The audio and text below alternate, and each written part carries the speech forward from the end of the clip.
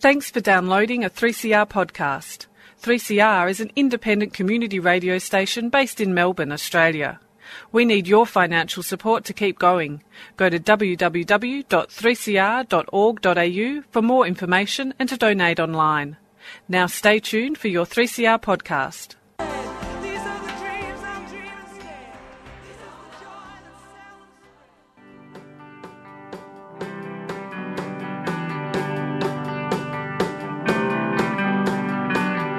Animales humanos, animales humanos, animales. You've tuned in to Freedom of Species, Animal Advocacy on the Airwaves. The program is broadcast from 3CR Studios in Melbourne, Australia. Live streaming and recent podcasts are available via the 3CR websites, and Freedom of Species has all past podcasts. Thanks for tuning in. My name's Emma Townsend. Lucy's Project, an organisation set up to lift the veil of invisibility from the role of animal abuse in domestic violence through studies and encouraging early intervention, is holding a conference in November. We speak with the creator of Lucy's Project, Anna Ludwig, later in the program. I also sat down with Lisa Craig from Peel Community Legal Services WA, who, along with photojournalist Richard Wainwright, will be launching their project titled Saving Grace at the conference.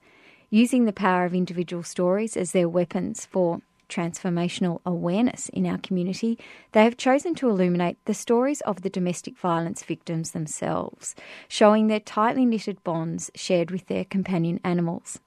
This will be done through a website portal medium. At the final end of the show, we'll also speak with Chief Executive Officer of RSPCA Victoria, Liz Walker, about the recent government's puppy farm regulations. But firstly, let's hear from Phil Arko from the Link Coalition in the United States. The Link Coalition is a national resource centre on the link between animal abuse and human violence, and this excerpt is from a previous show Freedom of Species did on this subject. 3CR, radio that's independent, progressive and making a difference. The link takes a lot of different forms. In the case of domestic violence, it's a situation where the batterer, who's usually a man, tells the victim, usually a woman, that if she tries to leave, he'll kill her animals, or he actually kills or tortures the animals and warns her that if she acts out or tries to leave, this is what's going to happen to her.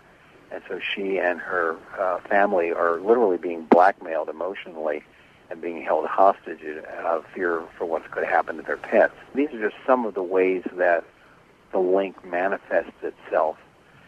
And by focusing on the link, we've actually made much more progress in animal welfare in the last 20 years than I think we've done in the 150 years before that, because legislators and human services agencies recognize that there's a human health and safety component to animal welfare. We can no longer trivialize it by just saying that it was only a cat or, boys will be boys. There's another component to this, which is getting veterinarians involved. One of the things that got me started on this quest back in the 1980s was discovering that physicians in the United States are mandated to report suspected child abuse, but by and large, veterinarians were not mandated to report either child abuse or animal abuse, and that seemed a bit of an incongruity to me.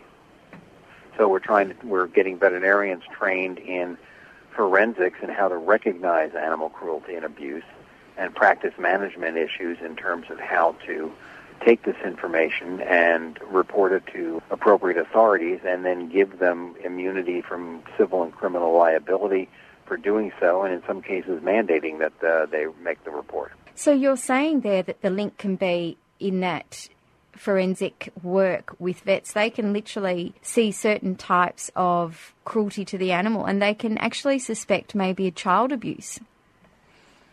Exactly right. By training veterinarians about the link and having them recognize that animal abuse is not a standalone crime. It very often involves other abuse going on in the household.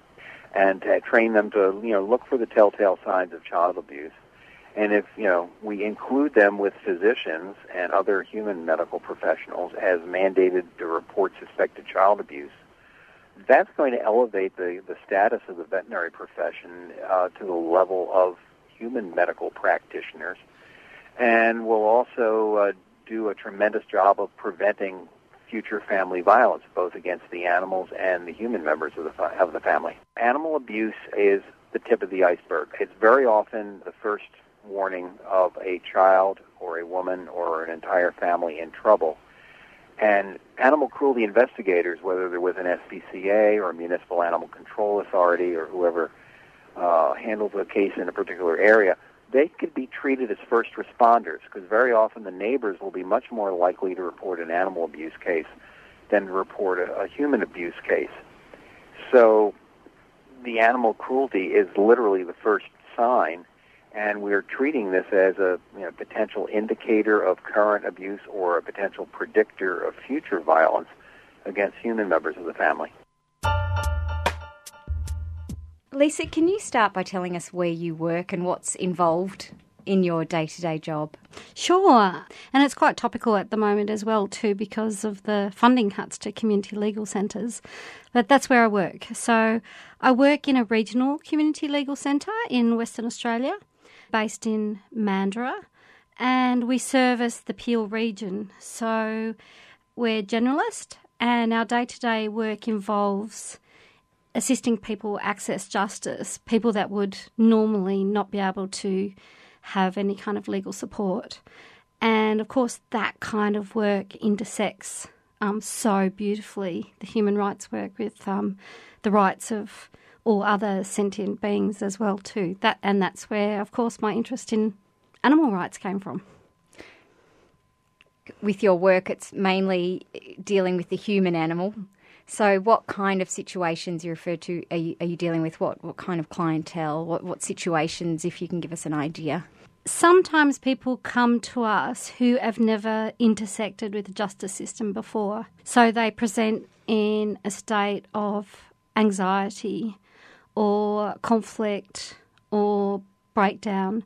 So they may have intersected in a way that has rendered them homeless or with threat of imprisonment or experiencing severe domestic violence, or more simply having trouble with their neighbour that's escalated.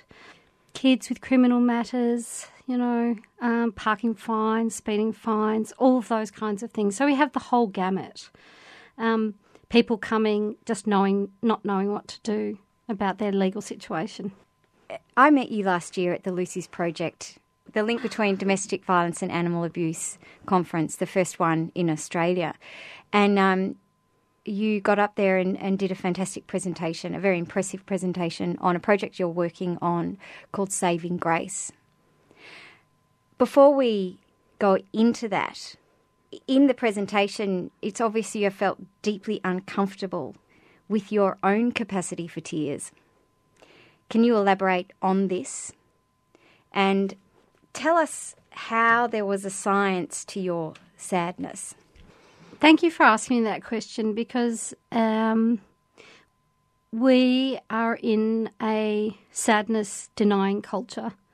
We live in a culture of putting your best foot forward, being professional, being boundaried, and trauma-informed practice tells us that that's not always possible, because every single person has their own story. So managing a community legal centre, where every single person, the people that work there and the people that come for assistance, every single person is carrying a story, and you can't help but intersect with those stories. And my feeling was that some stories they moved me to tears, and I questioned my own capacity for compassion and humanity, because the narrative is be tough. Be tough when you intersect with people in crisis.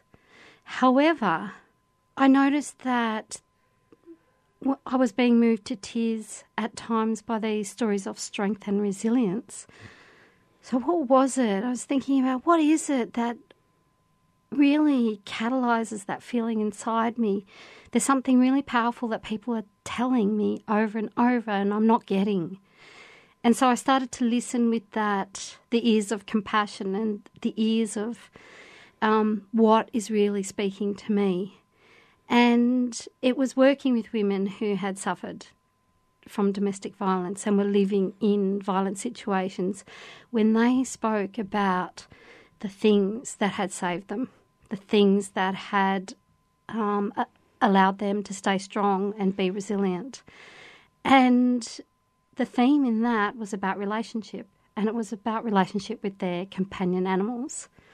And that's when I realised that these stories were just coming up over and over again, and there must have been a link. And in recognising that, I realised that that link, that relationship was vital to women surviving domestic violence. And I wanted to know more about it. So, Emma, it's like my sadness and my tears led me to that kind of revelation. They're beautiful mental footsteps you took to forming your project, which manifested Saving Grace. You listened for a long time in your daily job to get to that place. How long was that period of time where you really, you said, no, I'm going to stop and really listen to what's going on here? That was a long time. So I had come back from studying peace and conflict transformation in Bangkok, and I'd come back into my role. And when I came back into my role, I thought, peace and conflict transformation, that's not just for the wars, the violent conflicts that have been fought around the world. They're for the day-to-day conflicts as well, like our understanding of those practices. They come into our lives at a very everyday level. I felt we had a war on our hands. I was just like, all these people that are coming in that are in conflict, either in their families or in their personal relationships, what if I put those kind of listening ears on and actually find out what it is they're telling me? So that process was like about 3 years after I came back from that course of study. And I was so fortunate because a person that I had studied with is an international photojournalist, Richard Wainwright. And I said to him, this is what I'm seeing. Do you think this fits into our understanding of peace and conflict transformation? And he said, absolutely. It's got all the hallmarks that we look for in violent conflict. Let's dig a bit deeper. And so that's kind of where it started, Emma. You are tuned into Freedom of Species, and today we are talking with Lisa Craig about a project she co-founded with Richard Wainwright called Saving Grace. Saving Grace illuminates the relationships shared between the non-human animal members of the family with the human victims of domestic violence. After doing your studies in the peace and conflict, overseas, and coming back, you decided to start Saving Grace. Let's talk about that. Yes, and it's a little bit like the Christian calendar, before and after. It's like, okay, where was my life before Saving Grace? And where is it now? Because when you talk about transformation and the lens that you look at things through and turning things on its head, this is a project that has done that. And I'm going to speak about my friend Richard, who's partnered me in this project. He's a very resilient conflict journalist, and he has followed child soldiers. He's been in Palestine, Mongolia. He has been all over the world where he's been capturing images of conflict. And he said, this is the toughest gig I've ever done. Wow. And so, the bravery. I mean, this is also what we have is a galaxy of stars in when we talk about domestic violence and animal abuse. You have women who've been prepared to speak about their experience, and you also have the theorists, the research, and the practitioners working for the benefit of animals. And what I've discovered in doing this project over the last 2 years is they have such a great understanding of peace and conflict transformation. You know, they're doing it, and they don't even realise that they're doing it. And that whole idea about power, listening to people who've had the experience and learning from them, because we also live in a culture that wants to fix things up. So enabling people to share their brokenness and be able to be comfortable enough to sit with that and hear all the shadowy, dark parts of that is in itself an act of bravery. And I'm so fortunate that I've had Richard partner me in that, because at times it is a very compelling, challenging and lonely journey. So the nuts and bolts, the hardware of Saving Grace is yourself and Richard sharing these stories of these very brave individuals that have agreed to share their stories. And Richard is obviously using his talent as a photographer in this. Can you tell us about any individuals? Can you share their story with us today, just to give us a highlight of what Saving Grace is about? There's a range of storytelling mechanisms that we've used, and some have been anecdotal stories passed on by practitioners in the field, and some have been first-person stories. And there are a couple of stories that will never leave me. There's a couple of stories that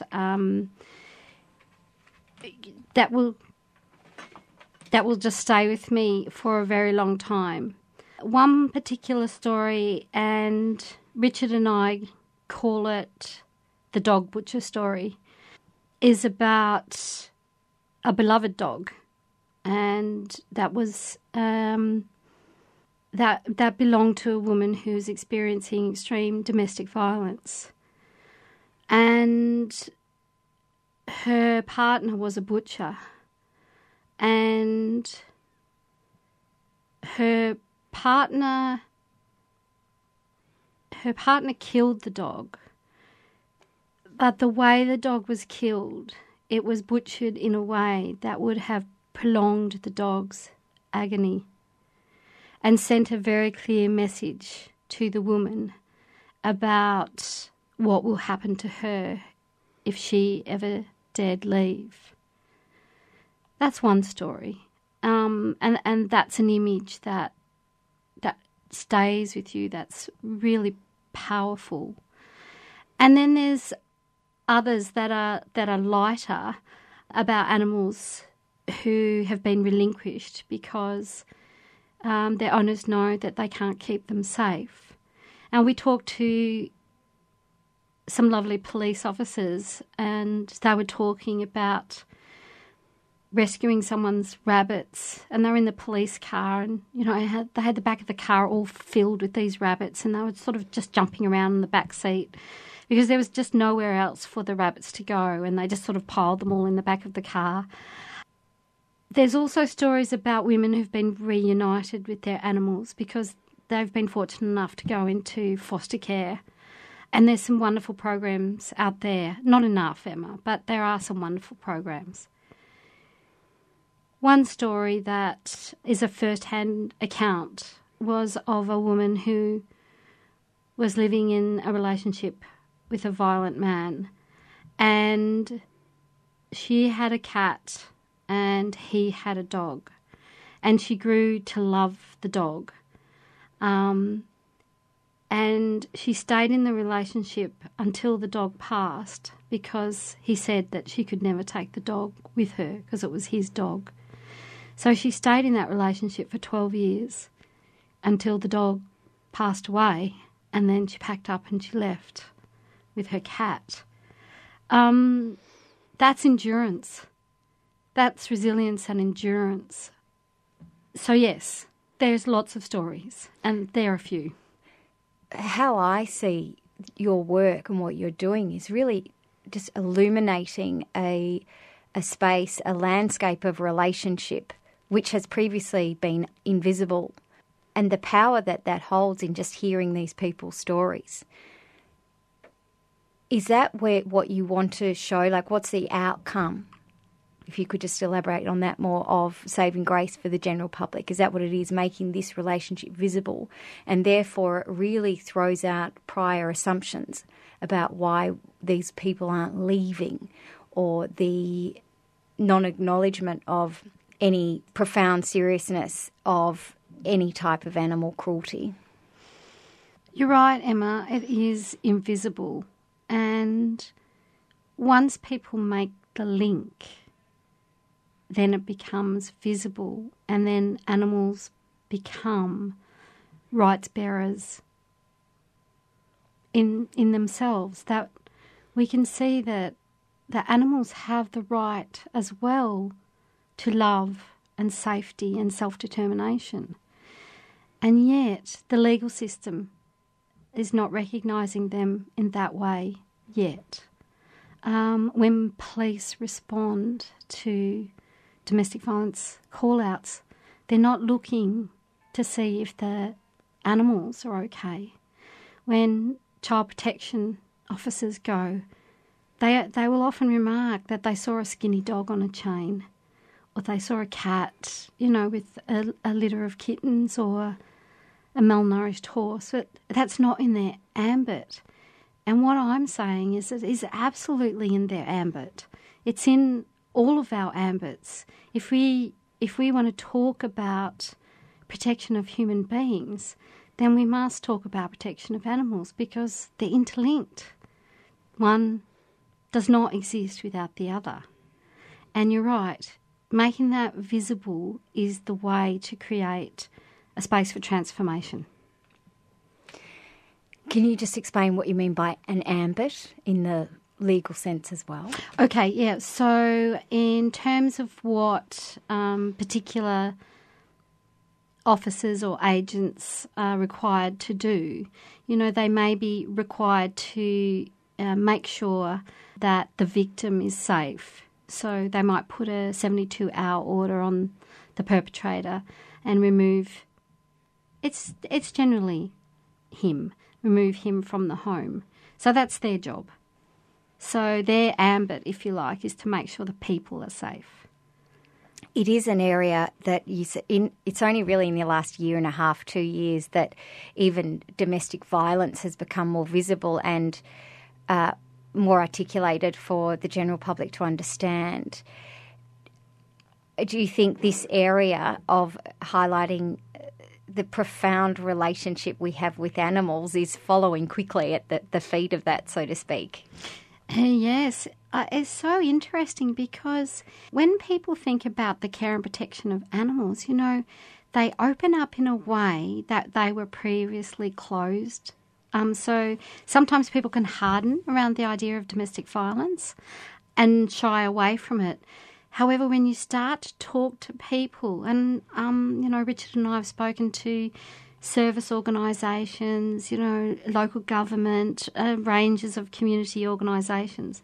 The minute you start to talk about the love of an animal, protection of pets and companion animals, and all other animals as well, people soften and they immediately open up their hearts. So from my perspective, it's a way into compassion. And yes, I think the whole field is absolutely blossoming. We've seen the growth of the Animal Justice Party. Who would have imagined a few years ago that we would have had that kind of representation? The change in the law with, banning greyhound racing, just a sensitivity towards animals as rights bearers. Yep, it's like you've linked it. It really is a undermined, powerful force in how we can change society to the society we want to have in many ways, isn't it? It's underexplored. It is, and it has the potential to be so forward-looking, so visionary, and also such a democratising force, because every single person can participate in the care and protection of animals in a way that not every single person feels able to do with domestic violence. Lisa, where can we find out more about Saving Grace? Emma, well, we're so fortunate to have the next Lucy's Project conference coming up in Sydney in November, the 5th and 6th. So Richard and I will be there launching the project, and it's a long-form web-based storytelling information portal.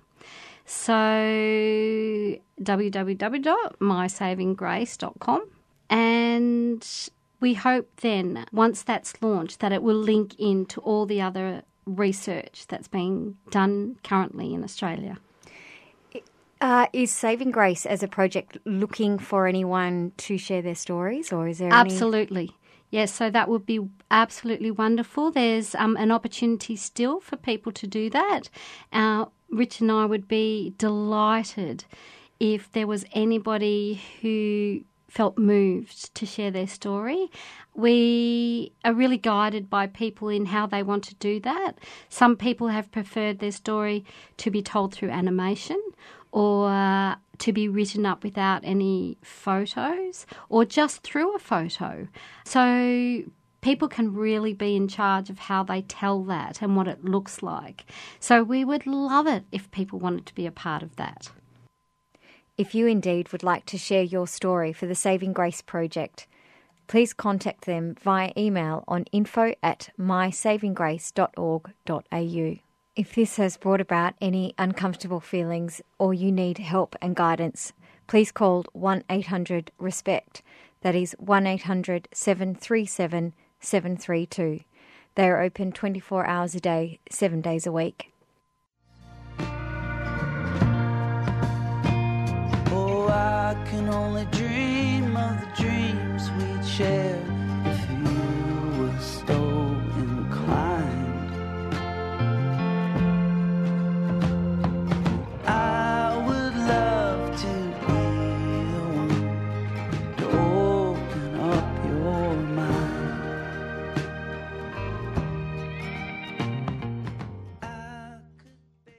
You are tuned into Freedom of Species on 3CR 855 AM. That was a tune by Wilco called Open Up Your Mind. Now we are going to play a chat I had with the creator of Lucy's Project, Anna Ludwig. This is the second year for the conference for Lucy's Project. What compelled you in the first place to organise such a conference? Well, when I started to learn about the issues of domestic violence and animal abuse, one of the first things I noticed was there was many people working in the movement around the country that weren't aware of the work of each other. And there was no organisation that was bringing these people together to help them to collaborate and to network and to resource share and resource build.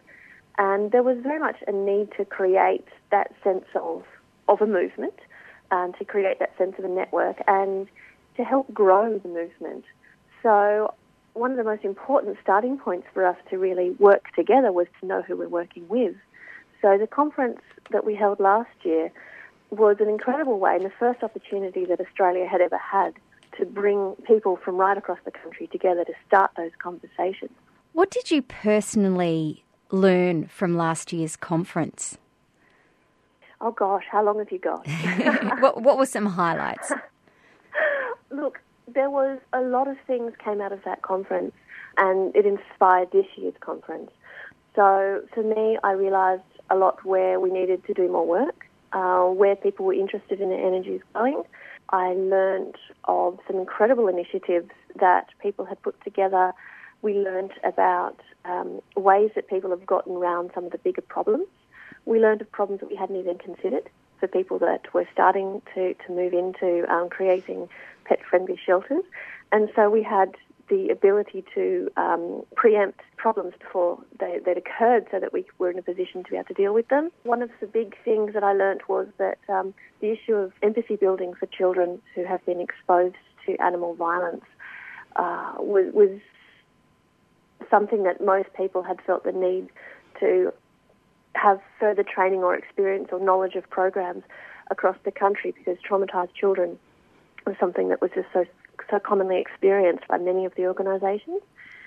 And on that basis, I sought to invite guest speakers from abroad who had worked in this particular field. People are very confused when you talk about the link between domestic violence and animal abuse. Let's just try and explain what it is and how it manifests. Absolutely. It's one of those things that when I first mention it to people, people will think it's two completely abstract and separate points. But then as soon as you explain it, it becomes obvious. So if we understand that up to 60 and some say more % of Australian households have a pet involved, and we look at the rates of domestic violence, you realise how many of those households are going to have pets involved. And unfortunately and very sadly, a dog or other family pets are often the only source of comfort that a victim will have when they're living in often in secrecy in a violent household, or trying to live in a violent household. The animal becomes their protector often, their companion and their best friend. And many people are hesitant to leave a violent situation because there's nowhere they can take their animals. We're aware of the situation of rentals. It's very hard to get a rental with an animal. And we know that shelters are overfull. We know that a lot of shelters have very high kill rates, and people just aren't willing to put their animals through that.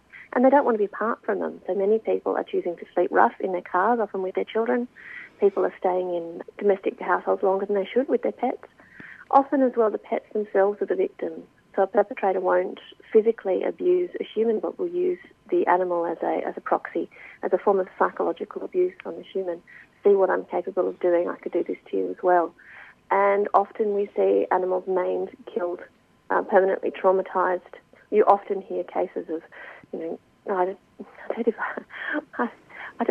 cautious to not share traumatising images with people, but we hear some pretty horrific stuff that happens on a fairly regular basis to animals. And I think something that is also really concerning is when a child is in a house where they've witnessed abuse towards an animal. Children are taught from birth to empathise and to relate to animals. So at birth we give them a teddy bear, and then we sit them in front of Peppa Pig, and we set them in front of the rabbits and the bunnies and all the different little animals, and that's how they begin to understand their world is through animals. Now, at that early stage, if they're witnessing an animal being traumatised or abused, it can have a long-lasting traumatic effect on that child. And those scars are, we are very difficult for that child to overcome, and it can lead us to some very complicated places in later life. And it's something that we are greatly concerned by. Yeah, the more I learn about this issue, the more different facets and the more different ways that I find that animal abuse and domestic violence, human violence and violence against animals are interrelated. As long as we continue to ignore violence against animals, we're going to ignore violence against all the vulnerable parts of our community. You are tuned in to Freedom of Species, animal advocacy on the airwaves on 3CR 855 AM. We are speaking with Anna Ludwig, who coordinates a conference called Lucy's Project, which is all about the link between domestic violence and animal abuse. For this year's conference, it's just such a selection of speakers. Do you want to tell us who the speakers are this year, or some of them? Sure, I'm a little bit starstruck by our lineup this year, to be honest. And to be honest, I feel very starstruck by the entire movement. It's my job to bring these people together, but it's their job to do the work on the ground. These people are all my heroes.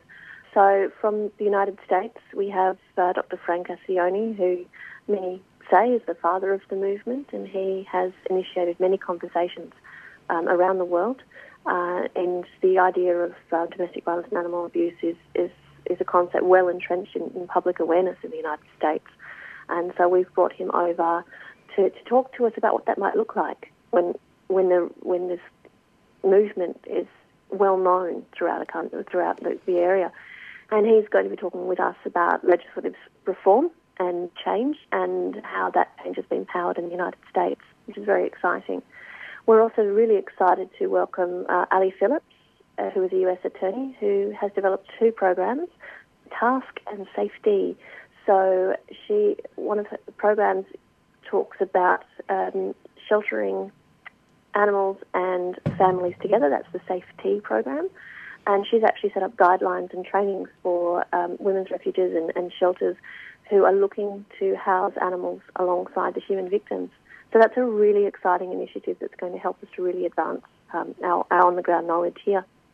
She also set up the task, which is for therapy animals and supporting children that have witnessed abuse against animals, and helping them to recover from their trauma, and helping them perhaps when they have been highly traumatised and gone within themselves, begin to develop the empathy and to communicate what's going on in their lives with the help of animals. So it's a really interesting program. And then we have Dr. Frida Scott-Park from Scotland, which is really exciting. She's headed up the LINKS group. The LINKS organisation is an international organisation with many branches across the world, and she heads up the UK Scottish branch. And she will be talking to us about changes in the EU, which is pertinent at the moment, and within Scotland and the UK, and the veterinary response. She's a veterinary surgeon. We have a really strong presence from vets across the country and now internationally, and the role of veterinary pathology, forensic pathology, in identifying traumatic injuries to animals. So we've got a really good international perspective from countries where, not all of them, but from many of the countries where these issues are quite well known. So that's very exciting to us, and for them to bring their training and knowledge to us. We're very excited that the New South Wales RSPCA Safe Beds for Pets program is helping to support us in promoting this event. And they will also be giving a presentation about their project. They're one of the first projects in this country to have adopted the ideas and to have put it into action, to actually provide somewhere for traumatised animals to seek safe shelter. We'll be hearing from quite a number of shelters across the country that have decided to house animals and human victims together. I'm scared I'm going to leave some of our incredible speakers out. We're going to be hearing from academics, those who've worked in the area, but a really strong emphasis that we're going to have this year is on what we can do, and not just improving the point, because we're all sold on the point. We all know that the link between domestic violence and animal abuse occurs. It's now a matter of moving it forward and seeing what we can do to put protections in place, look after these animals and humans and children. And so we've also got the New South Wales Police domestic violence liaison officers coming to have a chat with us. It's a smorgasbord. It certainly is. Different sectors. You've really sold the conference to anyone that's interested out there in finding out more about it. Can you tell us where the conference is and how much tickets are, etc.? This year, the conference will be held at the Portside Centre in Sydney on the 5th and the 6th of November, and it's right in the middle of the city in Sydney. Tickets are available through Try Booking. If you go to our website, www.lucy'sproject.com, you can follow the links there to the Try Booking site and to find out about our different ticket prices depending on who it is that's booking, if you're a speaker or a participant or concession. Excellent. And you can book through there, and we have dinners and other events going on as well. Thank you so much for your time, Anna. Okay, no, thank you very much for sharing the word. It's really important to us that the word of the movement gets out and that people begin to connect the very obvious dots once it's explained between domestic violence and animal abuse. If listening to this has triggered uncomfortable feelings or you need assistance, please call 1-800-737-732. That's 1-800-RESPECT. It's a 24-hour service, or Lifeline on 131114. In an article in The Age on Friday, Victorian dog breeders are moving their operations over state lines ahead of the Andrew government's proposed laws aimed at cracking down on puppy farms, such as restricting the number of breeding dogs to 10. Industrial intensive puppy farms presently have up to 300 breeding dogs on site. Consequently, to keep profits lucrative, and as an example, Banksia Park Puppies has teamed up with the Melbourne Pet Shop to buy a $500,000 property to breed dogs in New South Wales. Let's hope that Victoria's stance on this issue will lead to a new national approach to avoid this. I spoke with Liz Walker, Chief Executive Officer of RSPCA Victoria. Liz, in 2014, Labor promised to act on illegal puppy farming, and the new regulations will be rolled out in full by 2020. Yes. Are they enough? Well, I think it remains to be seen, but I think there's been some significant changes in the past few years around the breeding and rearing of dogs and cats. There were some changes last year which were really, really important in terms of limiting the number of litters that a dog can have and making sure that they can only have 5, and that there's pre- and post-mating veterinary checks. There's also the traceability piece in pet shops, which we anticipate will be usurped by the forthcoming changes that should mean that pet shops will be only able to sell or adopt out, really, shelter animals. So, look, I think that the changes that the government is foreshadowing in terms of both the changes to pet shops only having pound and shelter animals, and also the limiting of breeding animals in facilities to 10 by 2020 is a really good step to actually setting a benchmark so that we can actually measure the effect on animal welfare into the future. When you referred to bringing down the number of litters to 5, with the breeding bitch, then does that mean there's also a time in between litters that has been regulated as well? Or my understanding is that there's not a specific time between litters in terms of the code. There is in for Dogs Victoria members where they can't have more than 3 litters in 18 months. But what it does actually demand is that there are pre-mating vet checks and post-birth vet checks as well. So in order for a bitch to be approved to breed, it needs a pre-mating check. So there is a check and balance in there, but it's not specific in terms of time frame between litters. Online sales are a huge concern here, and consumers are pretty vulnerable to take the bait on their marketing spin as far as being ethical. They can say and display that they are ethical breeders and say the right stuff. People buy from these interstate breeders. How long do you think until the rest of Australia follows suit and that there is a national plan? Are you optimistic? I think, well, there's a couple of things. Firstly, in order to actually improve animal welfare and make this better and meet community expectations around having animals, puppies and kittens and cats and dogs come into our lives where we know they've been ethically sourced and come from an environment where their social, mental and physical well-being has been put first and foremost. It's a factor of having good laws. It's a factor of having good enforcement and regulation. And there's also an enormous piece around education for consumers.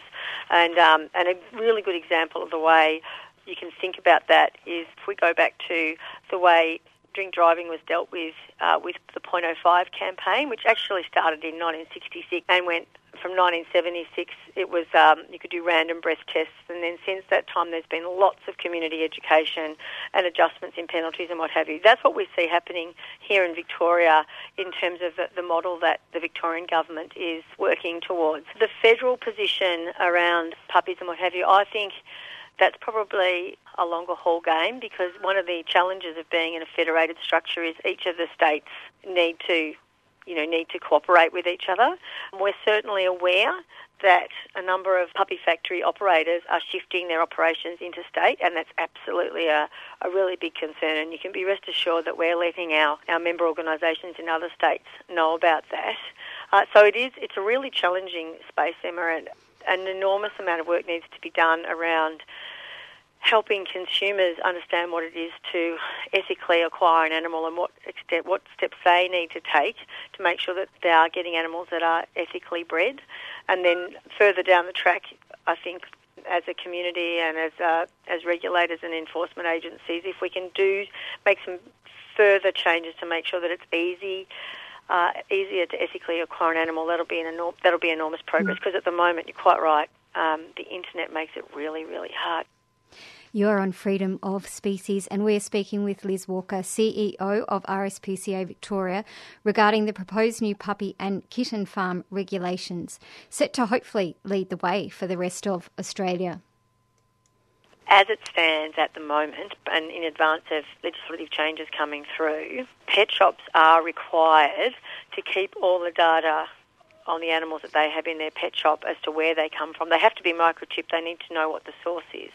And they need to collate all that information as well. And our inspectors and other council inspectors are out there in regulating that and enforcing that as well. So if someone were to purchase an animal from a pet shop, they are totally within their rights, and they should be able to be provided with all the information about where that animal came from. And if the pet shop proprietors are not prepared to do that, then I would actually walk away from that and report that to the local council or the RSPCA. Now, RSPCA got extra funding as part of this whole new regulation. Can you talk about what that funding is going to be used for? Sure. So we've been given $5 million over 4 years to crack down on puppy and kitten factories.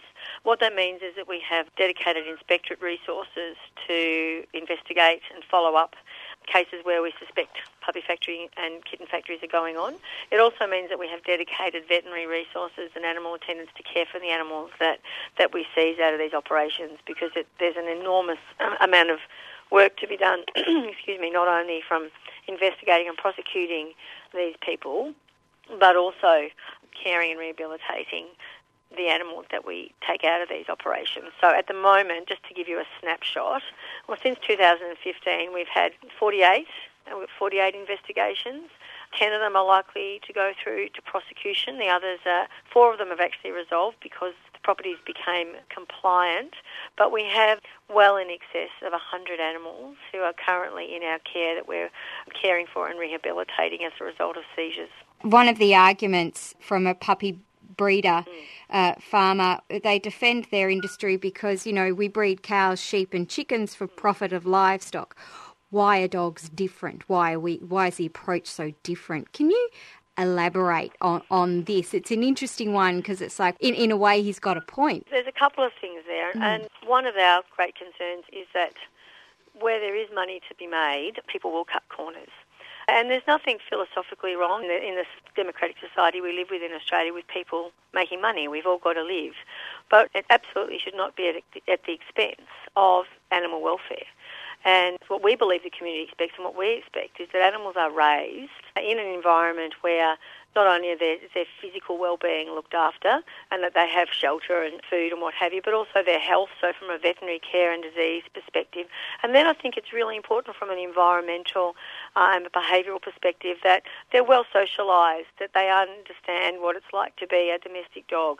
And I think that my view is that the community would expect that if you get a puppy or a kitten, that it's been raised in a facility or a household where the animals understand what it's like to be in a backyard, to come inside, to walk on the street, to play ball, and to have all those experiences that the pet owning community knows is what is being a dog is about. They don't expect that the animals are coming out of an institutionalised environment where, although the puppy's going to come into your house and have a nice life, its mother and its father were institutionalised in cages and pens with little or no social activity, and certainly didn't know what it was like to be able to come inside at night time and play in the backyard with the kids and go down to the park and walk up and down the street and understand what traffic was.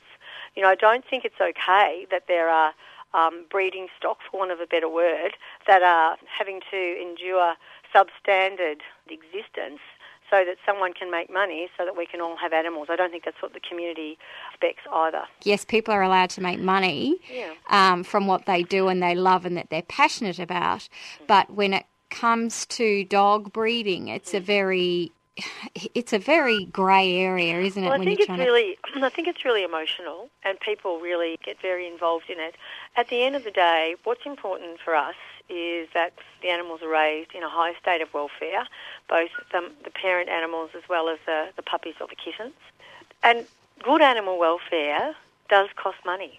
You need to provide good food, good accommodation, good standards of veterinary care and what have you. We know that within the Dog Victoria community, there's any number of breeders in that community that have only 1 or 2 breeding animals, and they breed them, and usually in high standards, and they will charge what the market will bear. And as far as I suppose we're concerned, if people are prepared to pay that, then there's no real issue with that. I suppose that's a market forces type of argument. But if you want a particular breed and it's been bred to high standards and there's not very many of them, then I suppose that market forces might say that you may pay a higher amount. We know that some animals are being sold for $3,000, $4,000 and $5,000.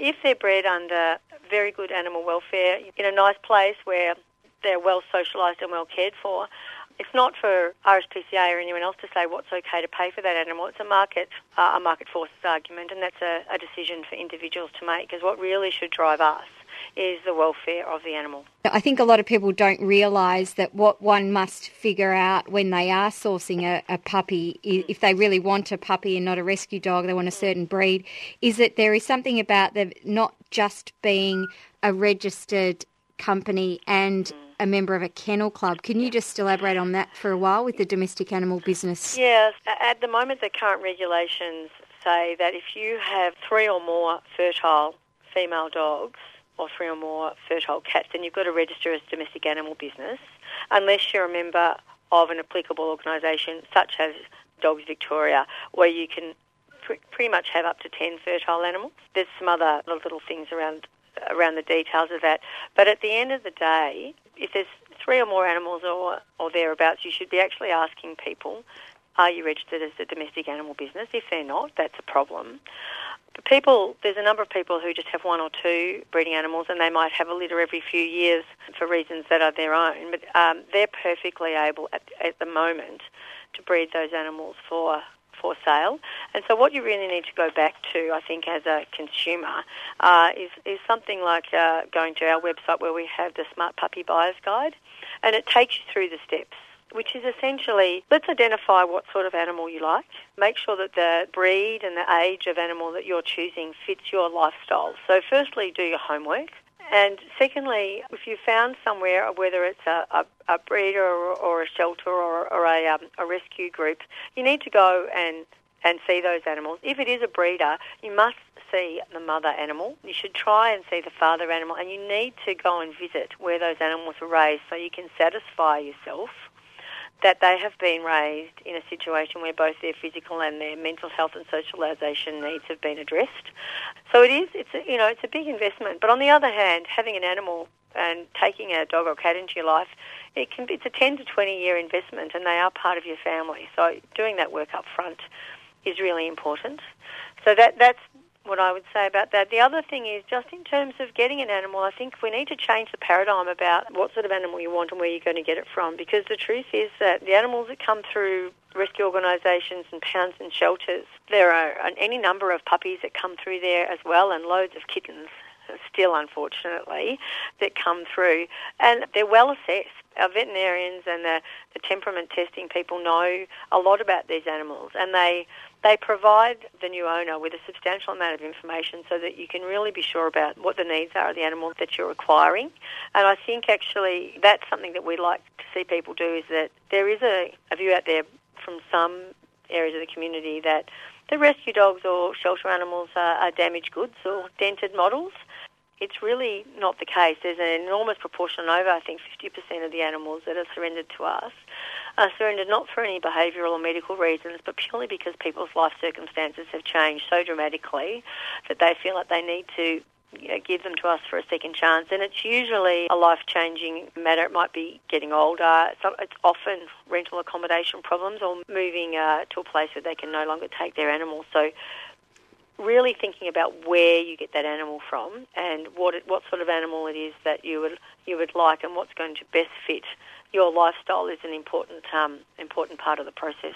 I did hear one breeder come back saying that rescue dogs aren't suitable for the modern lifestyle, but you've just nailed that one on the head. That's just complete nonsense. You know, our guys have got so much, and it's not just RSPCA.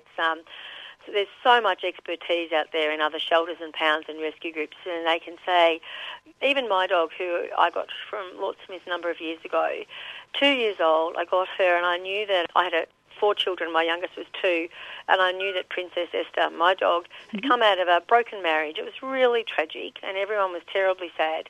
But I knew that she'd grown up with a 2-year-old, and so I got this dog who was bomb-proof around children, was a Labrador who was house-trained, who even sat before she had her meal, which was outstanding, given that she was a Labrador, and all that I had to.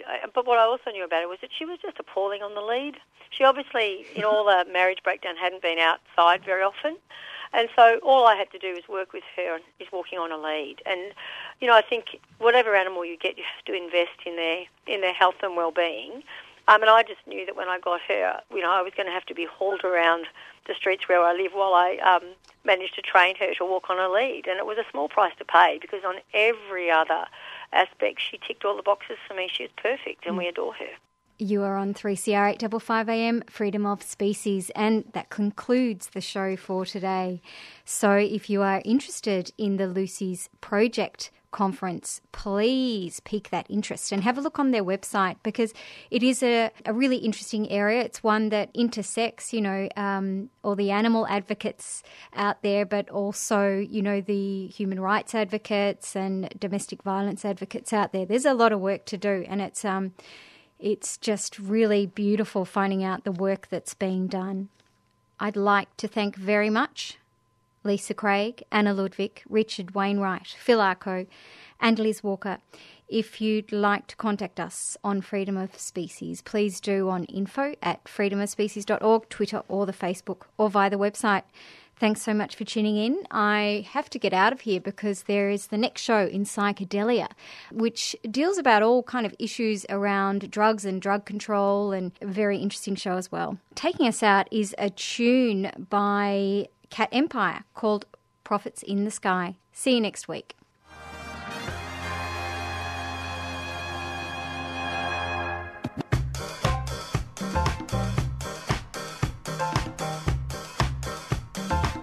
You saw the carnival in Rio.